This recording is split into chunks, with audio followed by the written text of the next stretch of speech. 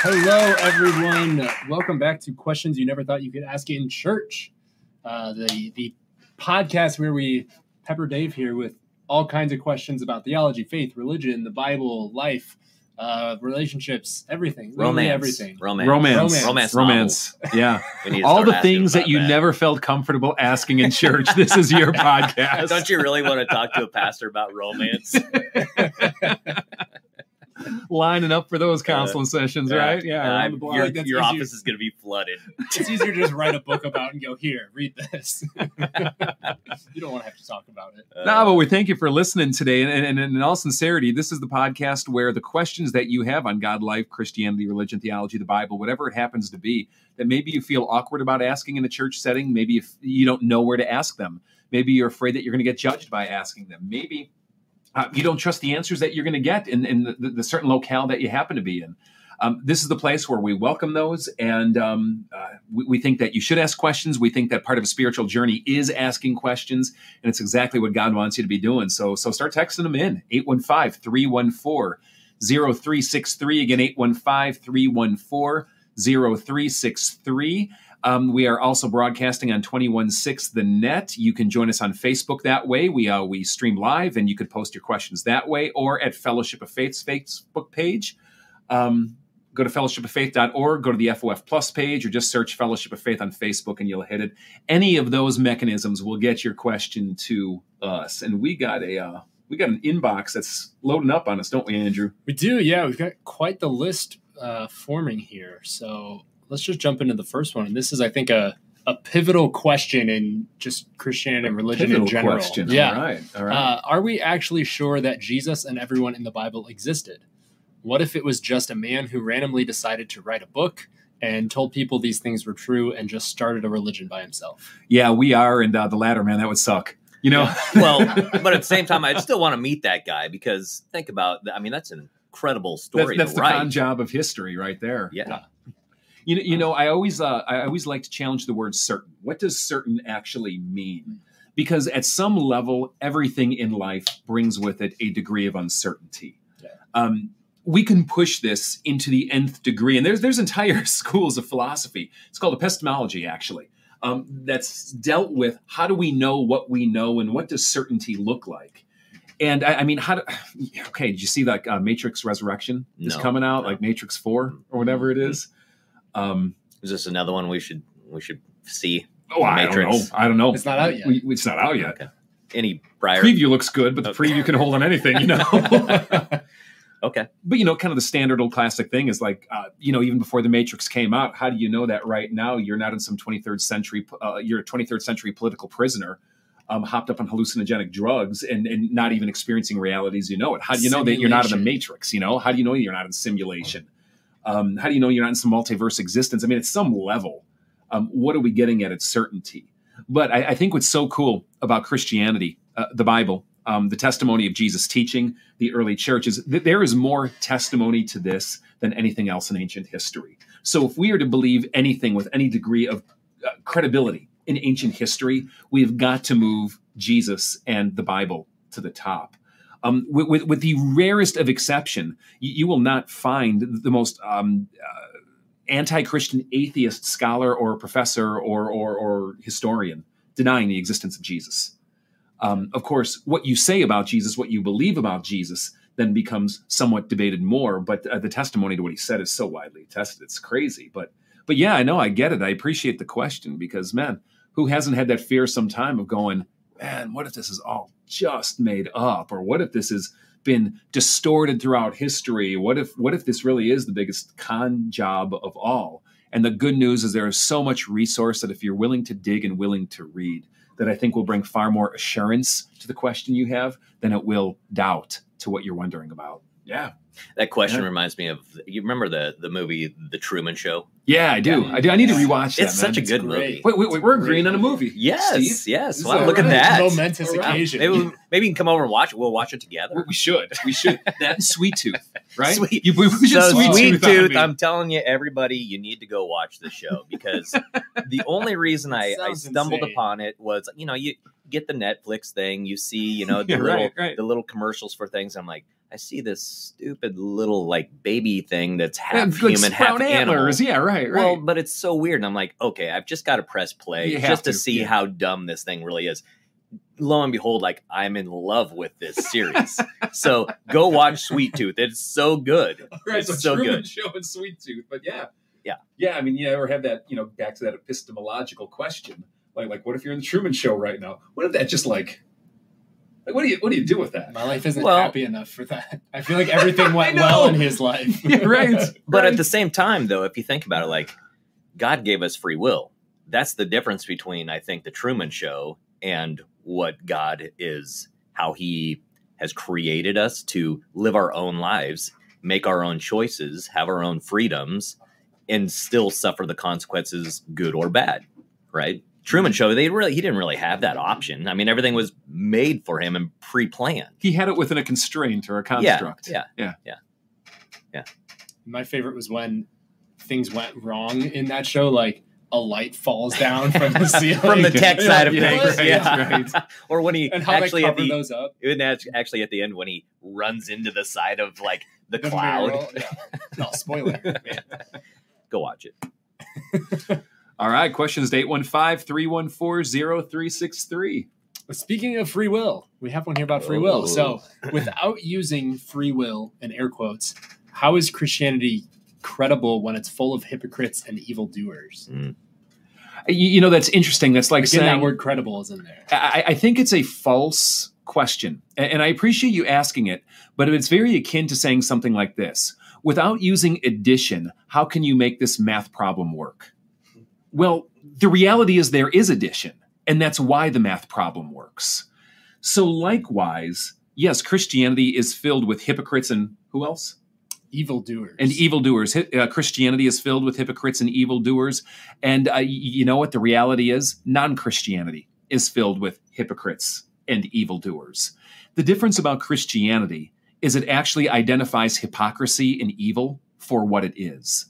Outside of Christianity or outside of a theistic religion, it becomes far harder to actually identify evil as evil or hypocrisy as hypocrisy. Because without a transcendent standard or a divine standard or a standard that is from a power or a being that is transcendent over you, all you're left is with your own personal opinion. And in my own personal opinion, if I don't think this is evil or if I think this is okay or if I think it's justifiable, who are you to tell me otherwise? Likewise, when evil actually happens, I can't actually identify something as bad. All I could say is I don't like it. Mm-hmm. But there's nothing fundamentally wrong with something if you don't have a higher truth or standard that delineates that. So, not denying in any way the ongoing and epidemic problem of hypocrisy and evilness that exists in religion and non-religion of every stripe and variety, Christianity included. But a healthy church will always identify it and be humble in their own approach. And the joy of Christianity, counter to what I think most misconception is that Christianity actually invites hypocrites and evildoers to be a part of its community because it sees the entire faith system as a process, or your entire life as a process of moving from hypocrisy and evil doing to what it will call righteousness, holiness, God-pleasingness, God-likeness, Christ-likeness. There's different phrases that's given to that. And it practices just a lot of patience with people, knowing that it is a process. It's kind of like, would you go to a health club and expect everyone there to be like, 8% body fat, completely ripped and benching 250 pounds? No, you go to a health club to get strong. You go to a hospital to get well. Jesus invites people. He says, I didn't come for the healthy. I came for the sick. That's his words, not mine, right? So maybe that'll help kind of adjust some of your thinking on the nature of what Christianity is about and the way it goes about dealing with the, quote, problem. And certainly keeping free will the important part of the equation. However, I will add one more thing to that. Let's say we did remove free will from the equation, just hypothetically. Let's remove free will from the equation. It doesn't necessarily change anything. And here's why. Because when a person typically talks about free will, I think they automatically assume that they would choose good. I don't think that the natural inclination of the human heart is to choose good. I think people naturally choose evil, and without free will, you would just be in that path anyway. That would be your fate because of your own human corruption. I don't know. I guess I want to push back on that because I don't know if it's necessarily choosing evil all the time. It would be choosing what benefits you the most. Fair enough. Or choosing can I throw what something benefits you the most, which often. Yeah. Or could you say what is most natural to you? Meaning, it's much more natural for me to think evil thoughts, to do evil deeds, than it is to. I really have to think about doing the good stuff. So it's easier for me just to slide into easy sin. You know, the language that I use, the thoughts that I have, the lust thoughts that I have, the anger as I'm driving. I mean, those are like natural reactions. Exactly. Versus thinking outside of, you know what? I'm not thinking about that guy who's ahead of me, who's not going for some reason to say, oh, I wonder how that guy's doing today. I mean, the moral code of Jesus and the Bible is a direct challenge to the natural human inclination. It calls always for denying certain impulses, for sacrificing certain desires, for seeking and achieving something that isn't natural, if I can put it that way. And this is why the transformation of God's Spirit in your life is so essential, because in any way to move from doing this by an act of the will, which you can do for a short period of time, but it really doesn't last, to making this a natural part of your life requires, by argument, God actually changing the nature of who you are. Well, and two, I think to go back to the original question, first, I would want to know, what moral authority are you referencing here? Because I think that's going to change how we answer this and change really the question that you're asking, which is, okay, so where's your what basis are you playing off of? Because if it's your own moral authority, well, then anything goes. Anything goes. If it's Kent's moral authority, anything goes, and there is no authority how deep and if dark it's just your own. Correct. Yeah. So it's God's moral authority. What he has laid before us, that's the standard here. And then, of course, we can debate and talk about how we know God's moral authority, what God's moral authority happens to be. Of course, there's much commonality around the world on this, and there's certain division on this, and that's where we bring together our theologians and our ethicists and everyone else to kind of work through these things, and people come up with different, processes. But I think it's, just a grave mistake to throw out the idea of any moral authority whatsoever, because there is distinction or division at certain levels and on certain questions about how to best please God and follow his will for our lives in this world. Yeah. So what would you say to someone who says, well, we don't need a biblical morality or higher morality, society dictates that? Because I think that's where a lot of people are at, of like, well, this is socially acceptable, so it must be morally right or morally good. Yeah, I would just simply say, watch more Sweet Tooth. Yep. Yeah. Get your morality from Sweet Tooth. Yeah. The apocalyptic. What's crazy is that this actually, it was done in 2021. So it comes after the whole pandemic piece. And so that's why I don't want to ruin it for anybody. Watch Sweet Tooth. Just watch Sweet Tooth. Just watch Sweet Tooth. Yeah. Get your antlers, put them on. Yeah. Paint your face and watch Sweet Tooth. Going back to your thought on that, it's like, well, you don't have to really go that far to disprove basing morality on our social concepts, which is, we'll get two people, go choose any two people, and you're automatically going to have disagreements. So it's like, put that on a larger scale. A social majority, I guess. Like a majority rules type thing. Yeah, and I don't even know that there is such a thing. Well, and to your question, Andrew, history is filled with societies and cultures creating social standards, dictating what is right and wrong. But even the state or the culture needs to be subject to a higher authority. The alternative is called fascism. When the state is the highest good and dictates what's right and wrong, and that becomes the standard of what is good and evil or what conduct is, that's literally called fascism. Yeah. And we have plenty of examples throughout history of how groupthink and a powerful minority or a vocal group can create a quote-unquote moral system that most reasonable people would look at and go, this isn't moral at all. Right.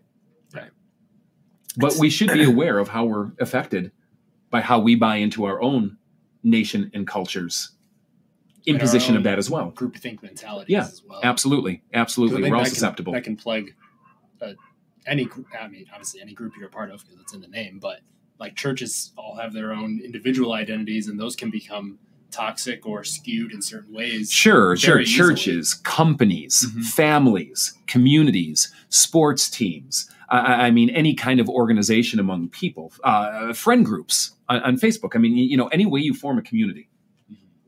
Yeah, it'll creep in. Yeah, great. Guys, great questions here. Text them in to 815-314-0363 or post them on the Facebook page at 216 The Net or Fellowship of Faith. Yeah, we're reading right now just one of the questions. Steve, he says, Elon Musk in the house, ?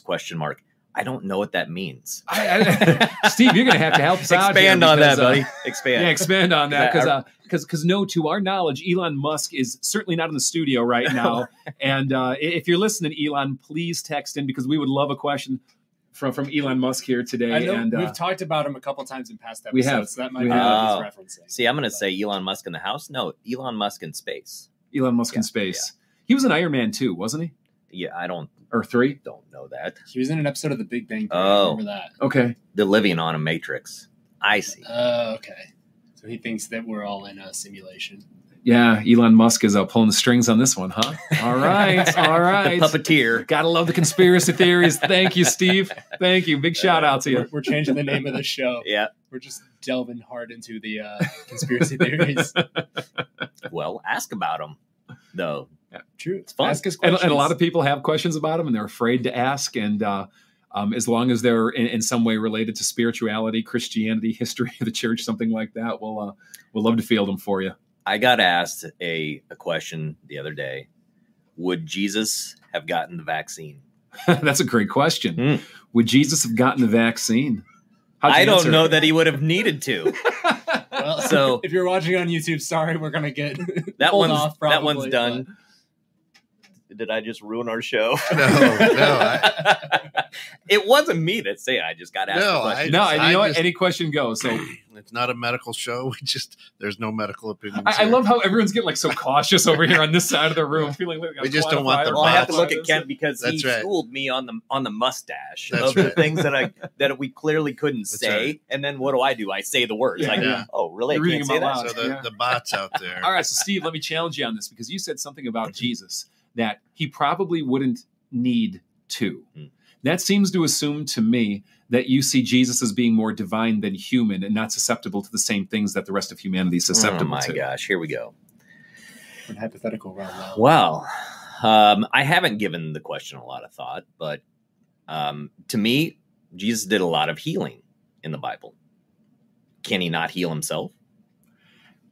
He saved others. Why can't he save himself? If he is the Christ, let him come down from the cross. That's the exact first century challenge. I mean, he kissed a leper, right? And didn't get leprosy. True. Yep. True. So I would say, no, he's more divine than most people give him credit for. And I would say that probably out of anybody, he has the most amount of antibodies to any disease that is out there. So there you go. There's my answer. He took on the sin and disease of the world. Anything. So, he is immune. I fundamentally don't know if Jesus would have gotten the vaccine or not. And listeners can come in and challenge on various points, and we can entertain that. Yep. But I'll tell you what Jesus would do. He'd be out among the people who have COVID-19. He wouldn't be hiding from them. True. Great point. Yeah. Fear is a liar.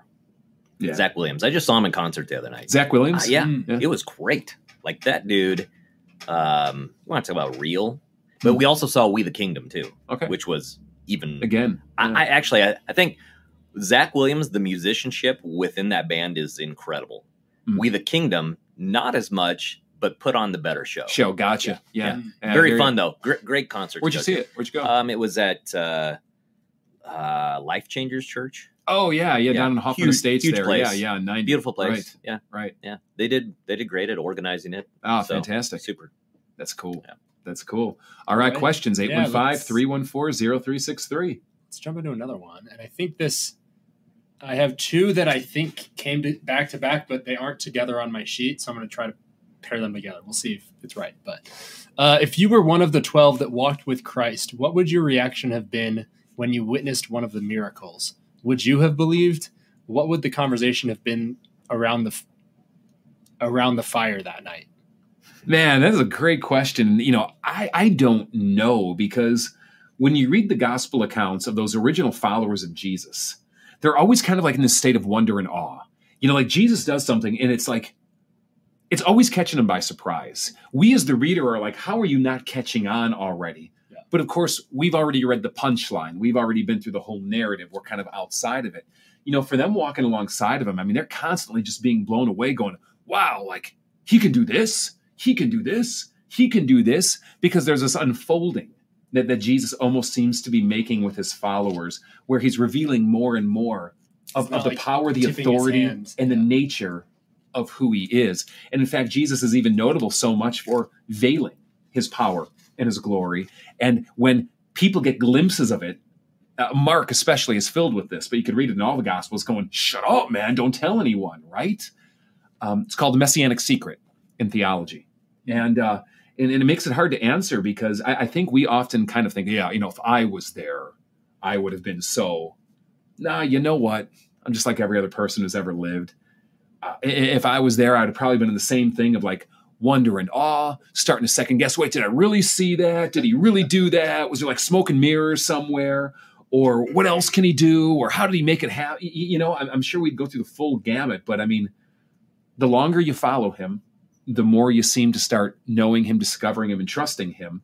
And so I think, am I following him for one day? Am I following him for 3 years? All of these are pertinent questions to the question. Yeah. And I'll tell you what, I'd love to be a part of that campfire discussion, though.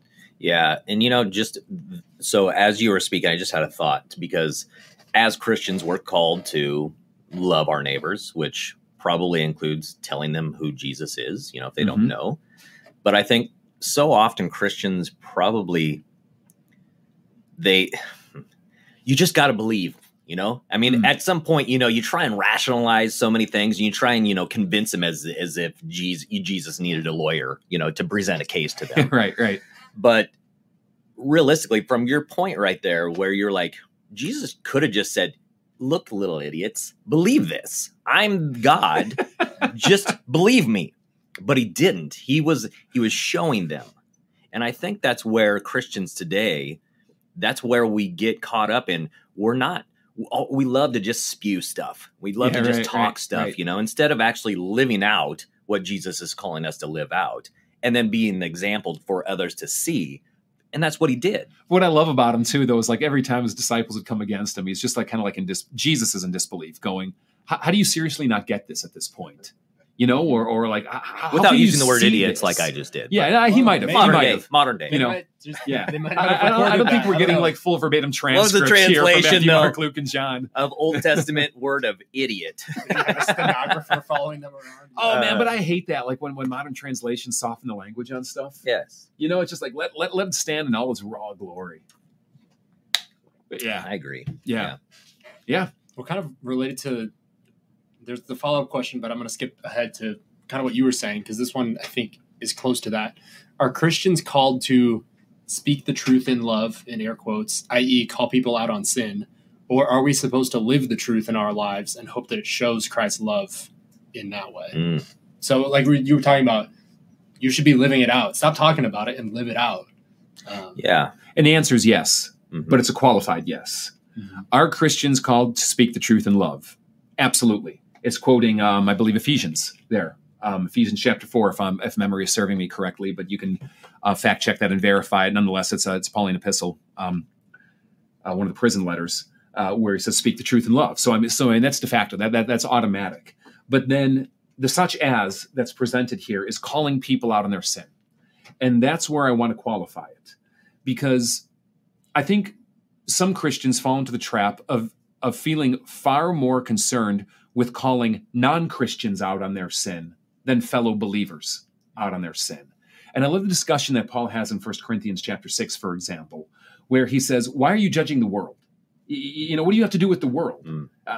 Don't judge them, but no, you need to be holding each other. You who are brothers and sisters in Christ, or you who are fellow Christians in community, holding each other into account. And sometimes I think that gets very misdirected, where we have a lot more grace towards other in the Christian fold than we do to those in the world, where I think the way of Jesus actually is opposite of that. I think we're called to have, of course, even in grace for everyone, but I think there's a call to be far more patient with people who don't know Christ and people who are of, quote, the world, to use biblical terminology, than our fellow brothers and sisters in Christ who we're called to go to and gently, respectfully, humbly address the sin in their life. Matthew 18 says, if your brother sins, go and show him his fault. Now, interestingly, there's a text variant there, and it's the only text variant that matters one bit in the whole Gospel of Matthew. It's Matthew chapter 18. A lot of the manuscripts say, if your brother sins, go and show him his fault. All right? It's like kind of the first step. Yeah. Some of the manuscript traditions say, if your brother sins against you, go and show him his fault. Well, that one kind of matters. Yeah. Because Those where two and very to what different things. degree am I called? And fortunately, there's a Bible that's bigger than one verse that we can gain wisdom from in that. But it nonetheless brings us back to the same fundamental conclusion that there is actually an obligation in obedience to Christ to address sin in each other's life, just as long as we're doing it right for those who are brothers or sisters in Christ. But in no way should any of this be seen as an either or antithetical to living out our faith. It is absolutely both. And let's just make sure we don't forget Jesus' sage wisdom in Matthew chapter 6, where he goes, why do you look at the speck in your brother's eye when you got a beam or a plank or a log or whatever your translation says hanging out of your own? I got this picture like this 2x4 jumping out, like a 3-foot piece like splinter, like hanging out of piece, You someone's can't eye. even see to remove the, It's the like- sliver out of your brother's And eye. Jesus himself says, you hypocrite, first get Right. the log out of your own eye, and then you'll be able to get the speck out of your brother's eye. The point of getting the log out of your own eye is to see clearly, to help others so that you can remove specks. And people distort that all the time too, thinking, no, just be concerned with myself. That's not what it says. Yeah. So we got to hold these things in tension with each other. And of course, back to our discussion on wisdom from, previous episodes, let that guide the path and the process of the details of how we contextualize it. Yeah. And unfortunately, from my experience, I've been in ministry for church work, let's say, for 17 years now. Wow, That's craziness, man. You are old. It is. You are old. Thanks. It's wisdom. Yeah. With- I'm seeing with- gray in with the age, scruff there, I Steve. know, it It's really is, craziness, dude. man. Like- you just start shaving so tight. At one point, I was actually plucking gray hairs, and then I'm like, Forget it. I'm There's too busy. many, I'll be here all night. Yeah. So Yeah. so Call anyway, you patches, man. You got patches. That's a great one. I've never heard that before. But patches. Where was I going? Okay, so sweet tooth, man. You go Nope. sweet tooth. Nope. I know where I'm at now. So the point being is that out of that 17 years of ministry, you see a lot of things, right? Good and bad. Yeah, you do. And You do. and unfortunately, one of the sad things about it is that anytime that you try and go through that process, sometimes people take offense to it. Like you're challenging them, and it's not a challenge in love. And so then therefore you have to think, man, are you really that insecure of a brother in Christ that this is really offending you, even though this is a biblical piece that it's like, look, if I'm seeing my brother fall in some way, then I definitely want to try and help you re-correct yourself on the path, So, but unfortunately, it's depending on the nature or the status of where they're at in the hierarchy of the church organization. Well, who are you to tell me that? And it's like, I don't care what your position is. I'm a brother in Exactly. Christ. Okay. So let me ask you guys, have you ever experienced it on the giving or receiving end where it went well? No. No. Well, and who's I have. from my own personal perspective? I or- would define well as Overall. simply being that what it led to was some kind of repentance, course correction, mutual humility, reconciliation, that something damaging was addressed and the relationship got closer as a result because there was more honesty about what was being dealt with and a striving towards fixing and correcting the sin issue and the life in unity with each other. Yeah, I get what you're saying. Unfortunately, I would probably say out of, if we're going by percentages, out of the total that I've maybe been a part of on both sides of that, I would probably say 90% or didn't end well. 10% probably did. Okay. Yeah. Okay. It's so hard. How about you, Andrew? Yeah, I had one example come to mind that things got better after that. Okay. But it was a situation where this person had mentioned this to me before of like, hey, I have a tendency to do this, call me out on it if you notice that. So I was like, that's happening. I'm going to say something about it. Yeah. So that was helpful because it wasn't unwarranted, I guess, or unsolicited. But I think, as far as helping. So was this example that you're giving, was it them initially reaching out to you or others to say, hey, this is something that I am struggling with or, need to try and steer away from. So if you do see it, let me know, versus one person that probably knows that they're struggling with this, but doesn't want it out and about. And so then when you recognize this and you confront them about it, then it's this pull back, who are you, defensive posture type piece. Yeah, because if they haven't accepted that themselves or been vulnerable enough with themselves about that, then it's hard to hear it from someone else. Yeah, I've certainly experienced that well. It's difficult for me to quantify. I don't know if I'd go as high as 90-10. But I will tell you this. I have been on the receiving end of it before. And when it's come, there's been some people it's come from in my life who really did it in like this truth and love kind of way. And I knew they had my best interest at heart, and I knew they cared about me. And yet they were brutally honest with me, in a respectful way, of course, in a way that was for my future well-being and things like that. And I tell you, those have become some of the people that I've come to respect most in my life, because there's a lot of people in this world that'll tell you what you want to hear.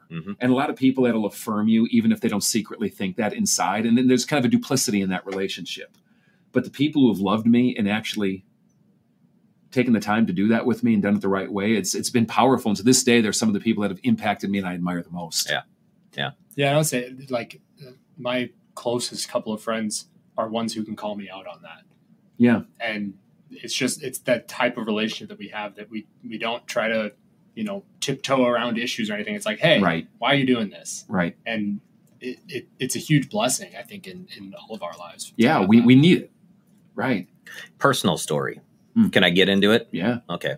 So I remember, and this is why I love my wife so much, where I was kind of now into, again, 17 years, into the realm of now I'm really doing full-time ministry in what I thought was full-time ministry, which I'm now officially a quote unquote worship leader.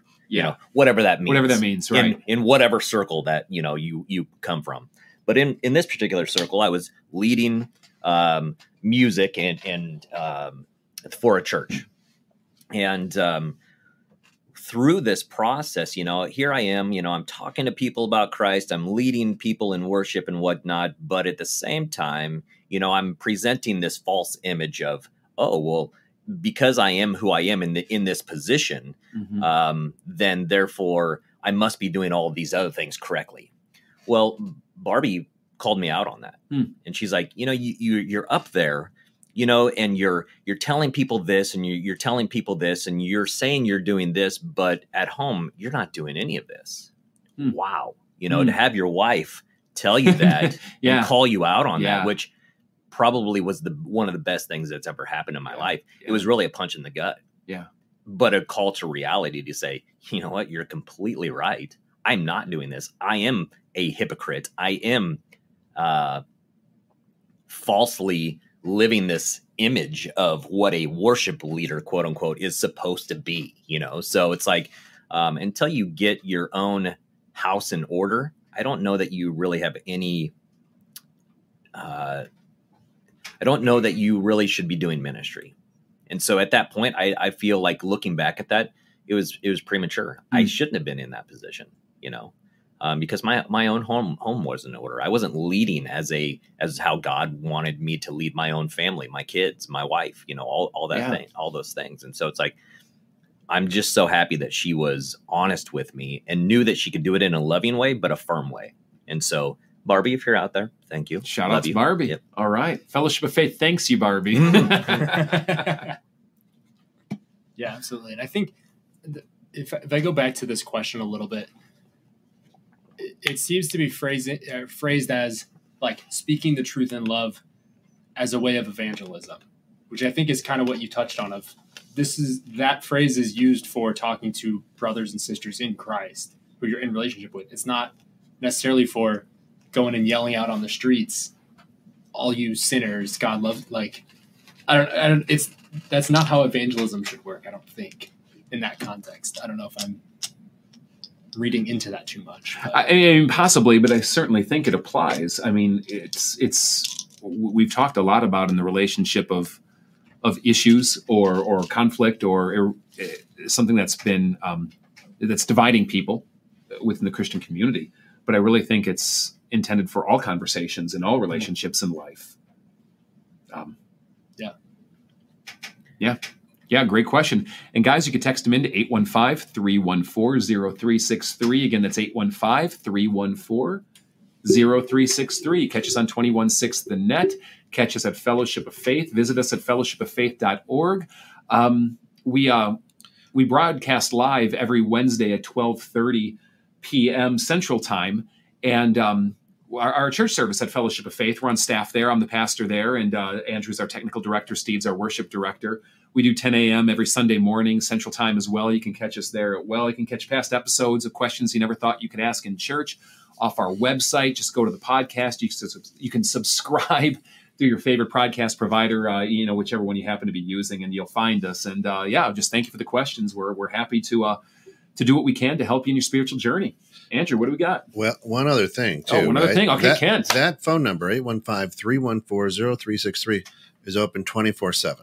Oh, yeah. Thank you. If you're hanging out in traffic and a question comes to mind, text it in. Yeah. Even if it's a Monday late at night. Or if you're like, I know you were up early this morning. Yeah. You don't sleep. I typically don't sleep because my mind is running, 100 miles an hour thinking about different stuff.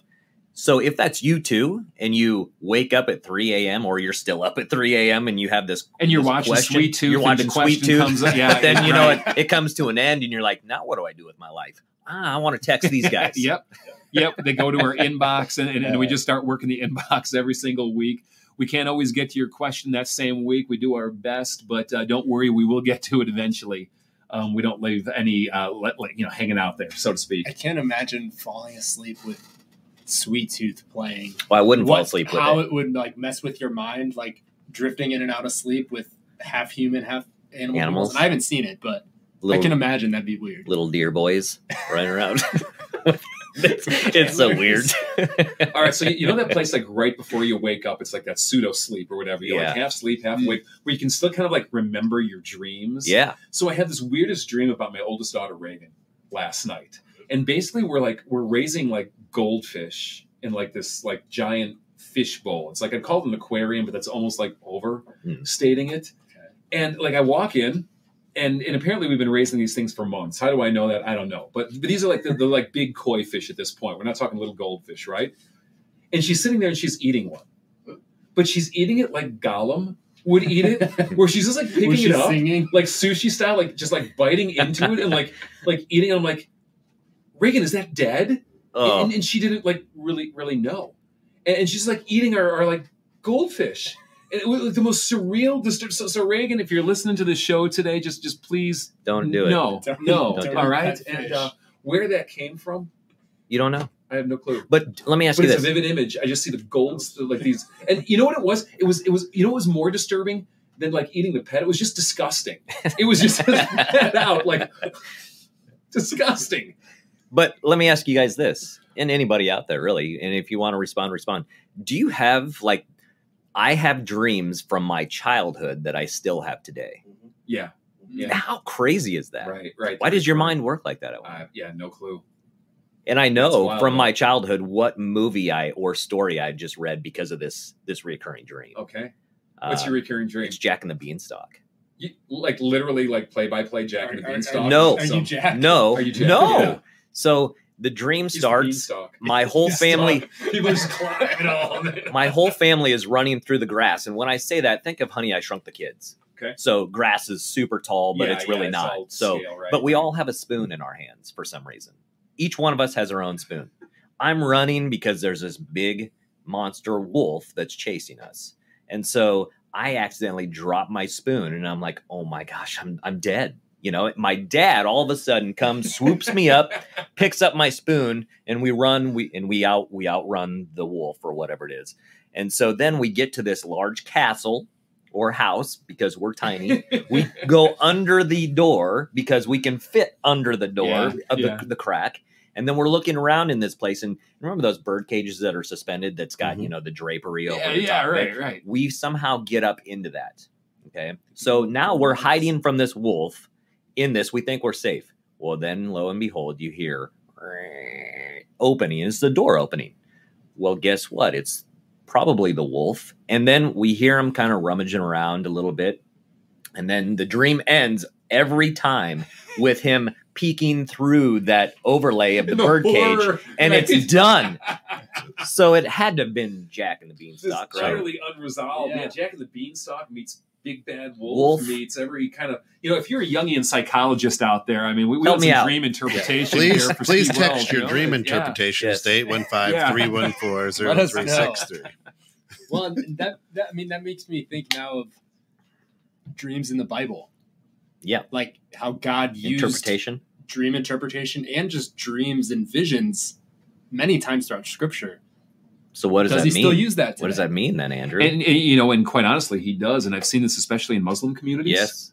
Where, or you know, even to expand it beyond a certain religious persuasion, but Middle Eastern cultures and communities, where so many people who have become Christians from Middle Eastern contexts, dreams or visions have at some point played a role. I'm not going to say that's universally true. I'm not even going to try to quantify in majority.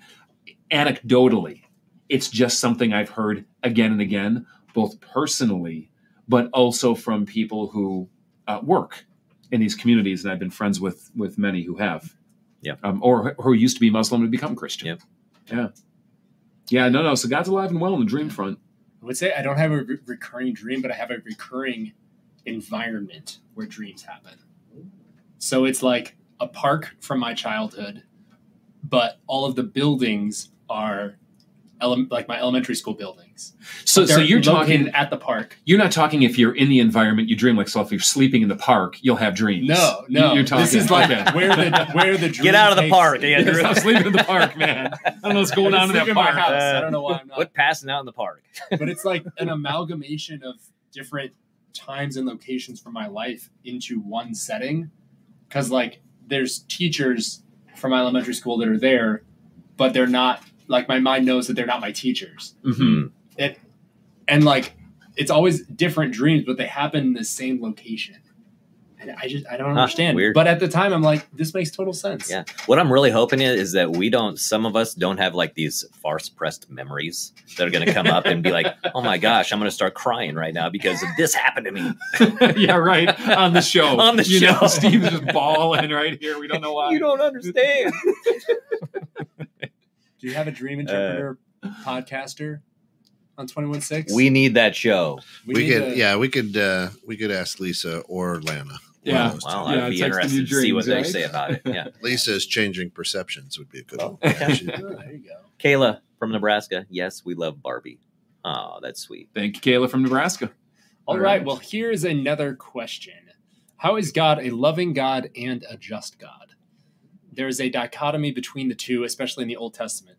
For example, in Exodus, God and Moses have the Levites kill 3,000 other Jews because of their idolatry. While just, how is that acting the loving one? Yeah, there's a couple ways I'd like to approach this and help you think through the question. It's really a great one, and I always appreciate these, what I would call foundational or fundamental questions about God and just philosophy of life and things like that. I think one place to maybe start as you wrestle through this is to ask yourself the exact same question. How can you be loving and just? Because you certainly can be. And you've certainly experienced both in the way that you try to conduct yourself with those in your life, particularly maybe those who are in peer relationships or subordinate relationships underneath you in difficult decisions. And from there, you can extrapolate how God can do it better. At some level, there is a paradox here, and it is going to be somewhat mysterious. And certainly it is going to be difficult for us to apprehend how God chooses to act in a particular situation at one time and not in another. And a lot of that simply isn't revealed. But I think we can apprehend it because we can see how we or others in our lives have had to do the exact same thing, where none of us is formulaic, so to speak, in the way that we often ask. A second thing that I'd like to bring up in relation to this is that justice is an act of love. Justice is not about revenge. Pure justice is always meant to be an act of love. And sometimes that act of love is not towards the person receiving justice, but towards the greater community and field of impact that person finds themselves affecting. So, criminal justice should be motivated by the fact of loving society so as to protect society from injustice that's meted out against them. Does that make sense? Mm-hmm. Yeah. At least in its pure form. Is it done well? No. Is it done perfectly? No, of course not. But at least that's the ideal for which it's striving. And so we see these examples in the Bible of God meting out justice in oftentimes harsh ways, actually. Or we get examples, at least at times, that are harsh. And it makes you feel like, oh. But if God is truly loving and just, it's motivated out of love for a greater good. I'll take it even a step further, though. Many times, the justice we face by the hands of God is even meant for our own good. Because sometimes things have to escalate in our lives, like we talked earlier, where we have to face the account of things for us to ever deal with the corruption of heart and the path of life that we're journeying down. I like particularly how Revelation 16 plays with this idea, where the section is often described as the bowls of God's wrath, that God's wrath is being poured out. And it's being poured out through these various afflictions. And of course, this is all highly symbolic and it's all very metaphorical of what's happening here. But it's being poured out, so to speak. But there's always this refrain that comes along after the affliction is poured out, that the people still would not repent. So God pours out another bowl. And it says they would even gnaw their tongues in agony. But even in that place, they still would not repent. And you almost get between the lines this scene of God trying to go, I'm trying to get your attention. I'm trying to wake you up. I'm trying to get you to turn from this path that you're on. And if you would, it would, dot. But they don't. And so maybe that's some food for thought to help you navigate it. Simply put, the revelation of Christ is that God is perfectly loving, that God is perfectly just. And in some kind of mysterious ways, we're invited to accept and believe that. But hopefully that can help you navigate through thinking out some of how those two interplay and coming to terms with it, yourself. Yeah. Yeah. Great question. If Jesus returned without a rapture, would any Christian believe or even know? So if Jesus returned without a rapture, would any Christian believe or know? Yes, because Jesus will return without a rapture, at least in the way that the terminology rapture is often used or assumed. And it says that when he returns, everyone will know. Rapture is a term that you won't find specifically mentioned in the Bible, but it's used to refer to a certain theological system regarding the end times. And the more common one that you see popularized in like movies or books like the Left Behind series from the early 2000s and in dispensational theology and things like this is that there's going to be a secret return of Jesus after which all believers in Christ will secretly be taken up from earth to heaven. And for those who are remaining on earth, it'll just be kind of an instantaneous, like translation or evaporation or some kind of that. After which believers on earth will live for 7 years. There's other modified systems of this, but that's kind of the classic one that gets popularized. While I respect the nuances and the biblical complexities that our pre-tribulation dispensational brothers and sisters in Christ are trying to formulate, I fundamentally think that the system is not the correct way to interpret the Bible. Mm-hmm. And I think when Christ returns, it will be only one coming. It will be a visible coming. It will be a coming when he comes to judge the heavens and the earth. It will be at a day and an hour when no one knows, that can't be quote unquote predicted or pinpointed, or something like that. And as Philippians will put it, every knee in heaven and on earth and under the earth will bow and will confess that Jesus is Lord. It will not be something that is unknown or unaware. Yeah. Thank you for asking. Can you read that again one more time? Yeah. If Jesus returned without a rapture, would any Christian believe or even know?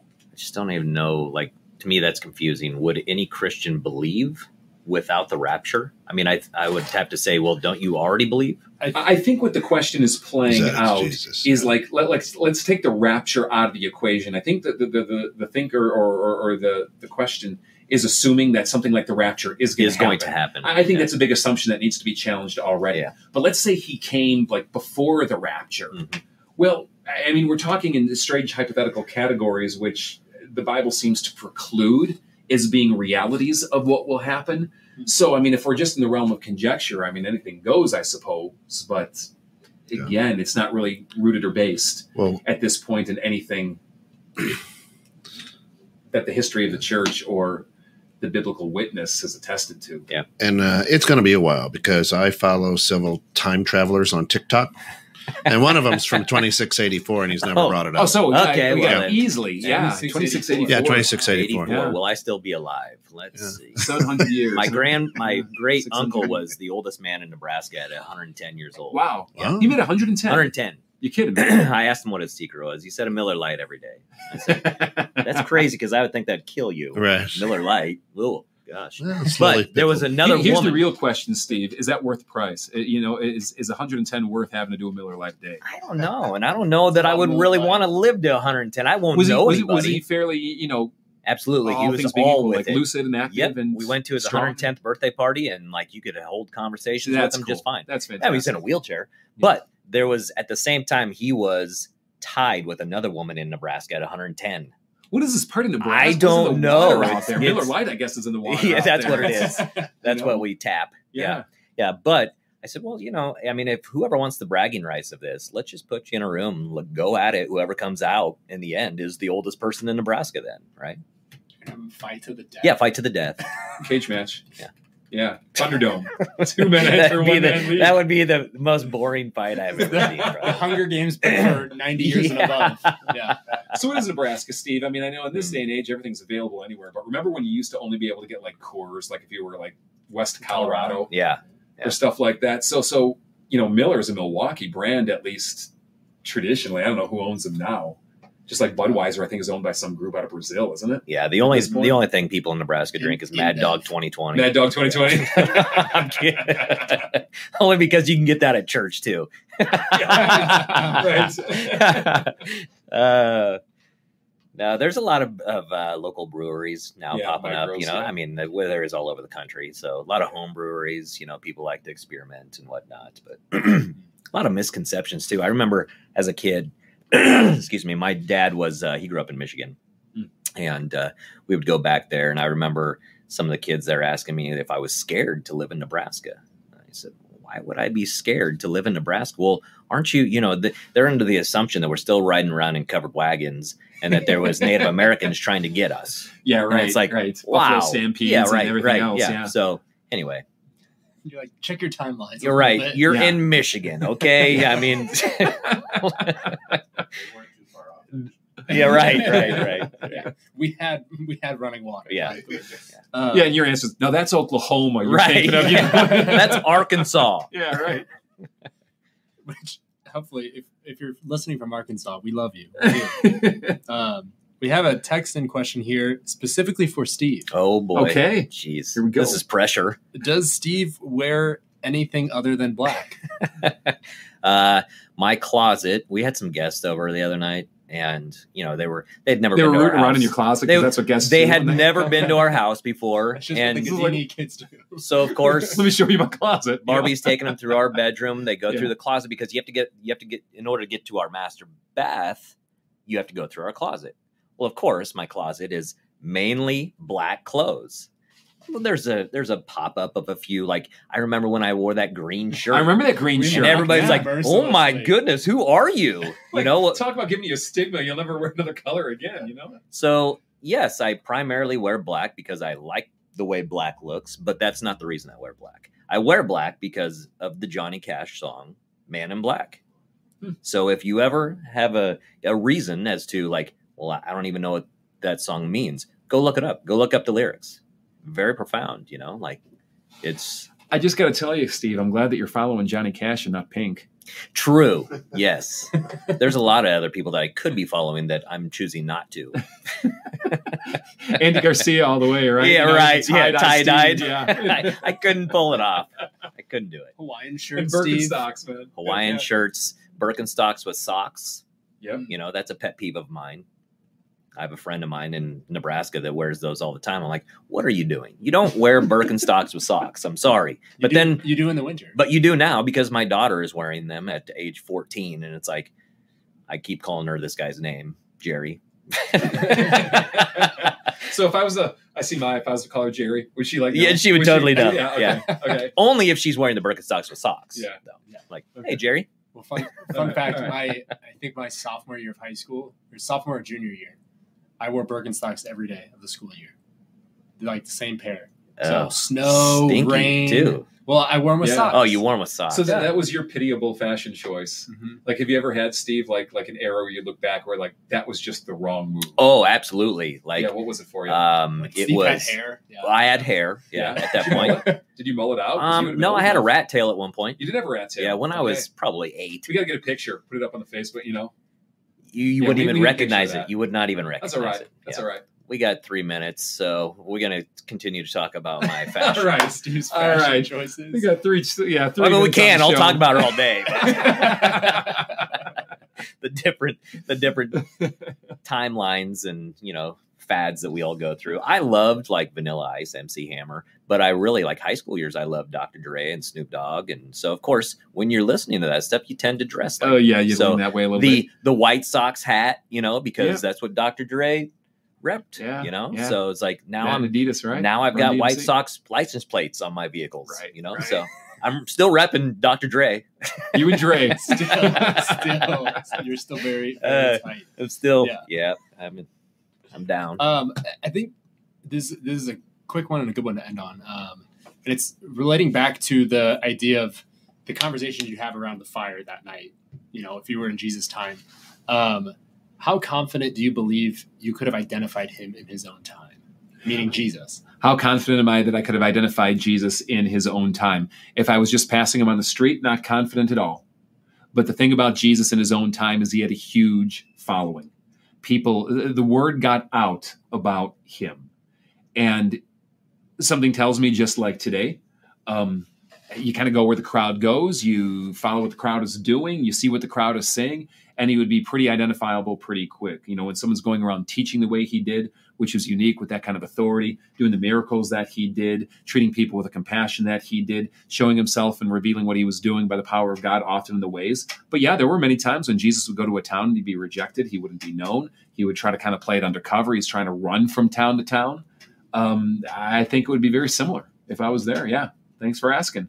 Well, guys, that's all we got time for today. So thank you for listening to Questions You Never Thought You Could Ask in Church. If we didn't get to your question today, it's in our inbox. We will get to it next week. We broadcast live every week on Wednesdays at 12:30 Central. Catch us in podcast if you've missed one of the episodes.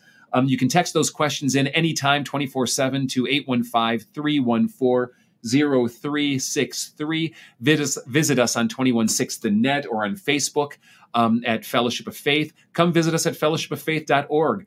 Tune in with us Sunday mornings at 10 a.m. as well for our worship service and the teaching that we have there. Thanks so much for listening today, guys. Steve, Andrew, great stuff here. One more thing before we close. Look, we've got 2 responses. So now everybody who wears socks with Burks, we're going to start calling Jerry. All right. Make it your new trend. Make it your life quest this week. All right. That's Sweet Tooth. A lot of kids going to be called Jerry this week. Questions,